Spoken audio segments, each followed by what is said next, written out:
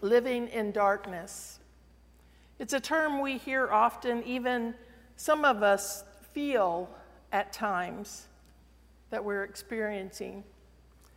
But I'm not sure any of us have really experienced the real darkness Isaiah might be talking about. The glory that had been Jerusalem when David and Solomon reigned were gone. Judah is not important, and the people know it. The northern kingdom has fallen to Assyria and has ceased to exist. Taxes are high. They're living in humiliation. There's cruelty and oppression. Isaiah, in the previous chapter, feels like God has turned his face away. But he waits. He waits. I'm not sure we can say that we live in a world where we feel that oppressive darkness every minute of every day, where we fear for our lives. I admit that there are times that I feel like our world has darkness, but a different type of darkness. I don't live in constant fear or worry. I realize a lot of times we think it's dark when our problems occur, but one of my favorite phrases, newer phrases this day and time, is that mostly I know I have first world problems.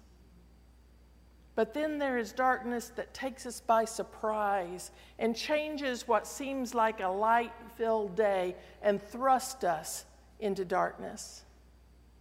A mass shooting in a school. An earthquake in a land that is just recovering from a massive hurricane. Sudden illness of a loved one, or even that slow illness that takes its toll on family and friends.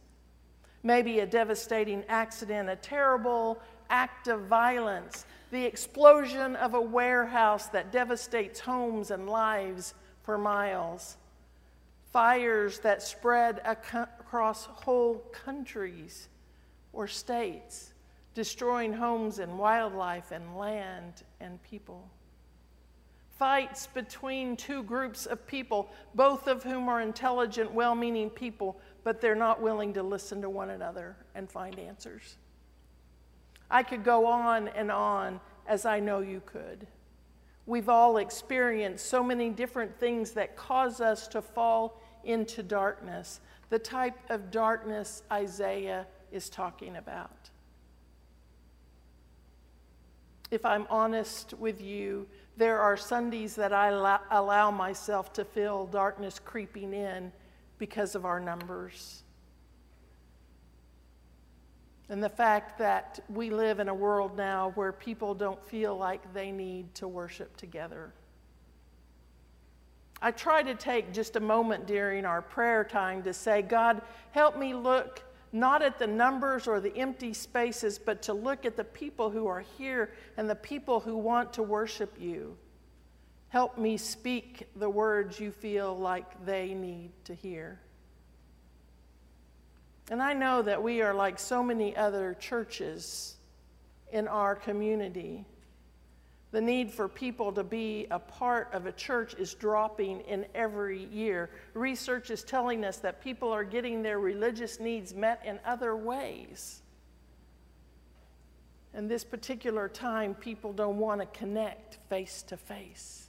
They want to connect like this. Our darkness is different. But that doesn't mean that Isaiah doesn't speak to us today. Isaiah, waiting in the darkness, proclaims to the people that God's face will shine again. Isaiah, as part of the community, living with the people in the darkness, speaks with authority and passion and confidence that God isn't finished. The people need to hear from Isaiah, and I think the people today need to hear from each one of us that God is not finished. Our work is not over. Isaiah didn't try to make light, pardon the pun. He didn't try to make light of what the people were going through. He told the truth. Not that everything was hunky-dory, but that God was going to act. That God was still God and God wasn't through. Hope is a critical part of our faith journey, of healthy living.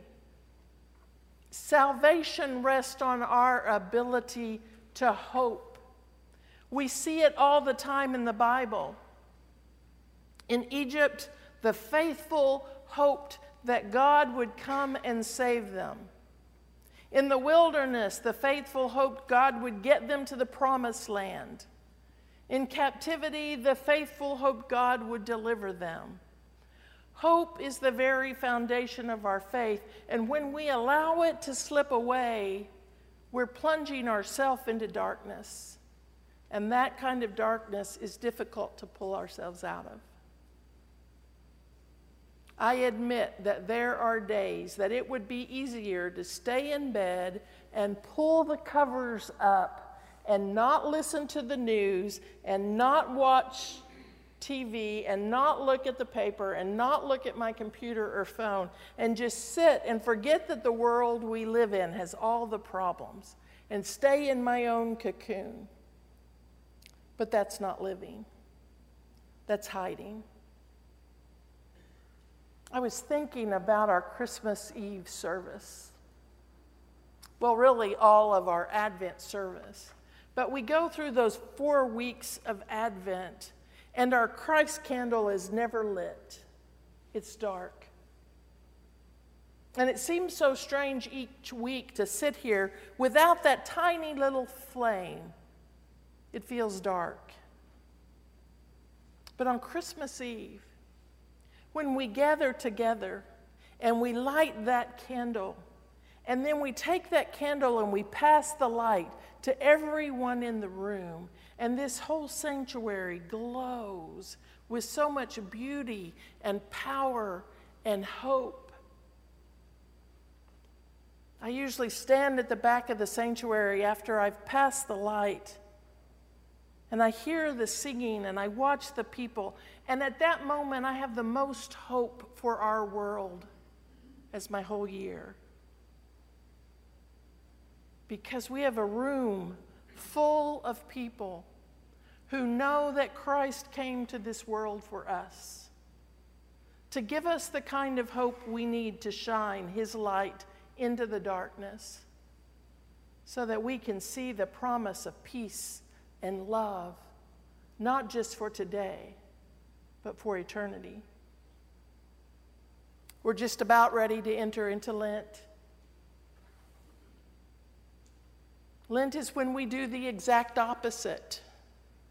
The world takes the light of Christ and blows it out.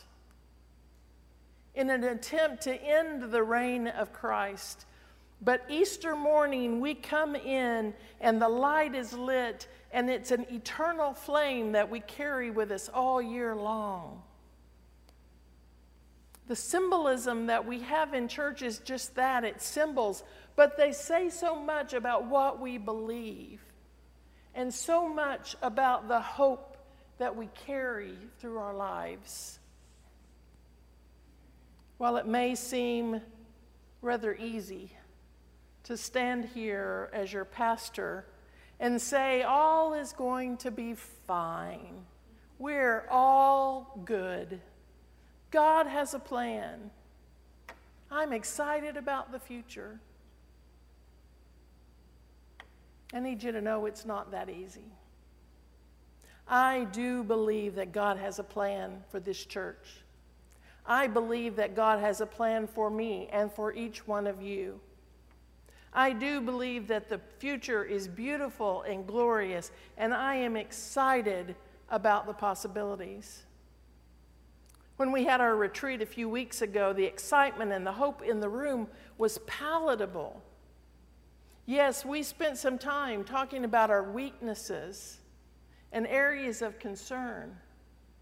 But mostly I felt such hope in how our council felt about our future. A new day is coming. You can feel it. But let me tell you something. It's not going to be easy. We can't walk into this room every Sunday morning and just expect it to be different. I don't believe there's going to be this moment in time where all of a sudden people are going to flood into our church. Is that possible? Sure, but it's probably not likely. Chances are nothing is going to happen here if we're not willing to say, okay, God, what do you want me to do? The kingdom of God is not going to spread in Austin, Texas, or in the United States, or in the world until the people of God stand up and say, here I am, use me.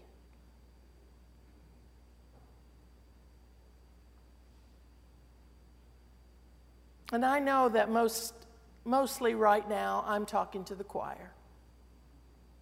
You're here. You're the faithful.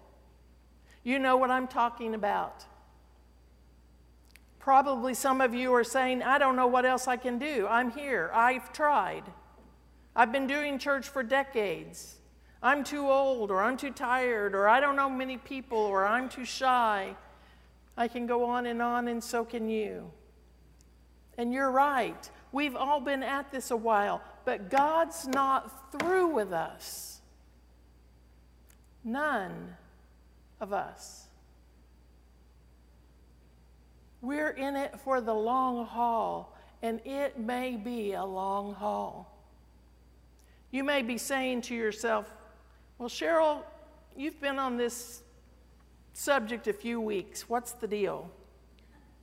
Well, the deal is that Highland Park is ready for a new day. The council's been working on some exciting plans. In February, on the 23rd to be exact, we're going to have a Sunday where we're going to talk turkey about some of this. I'm going to share some research and some things the council talked about. And on March 1st, we're going to roll out some new ideas. And then after church, we're going to ask you to meet together for lunch and to divide up into different service groups and figure out how we can move forward. And each and every one of you have a role to play in those plans. If you haven't picked a service group you want to work in, well, it's not too late. Send a text or call the office or fill in one of the forms that's still in the back. I know this isn't easy. God didn't call us to easy. I remind you of this phrase often.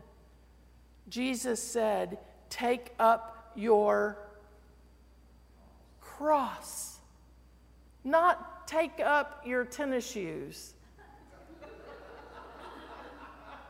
Not take up your recliner. He said, take up your cross. And that's not easy. Even the fire people agree.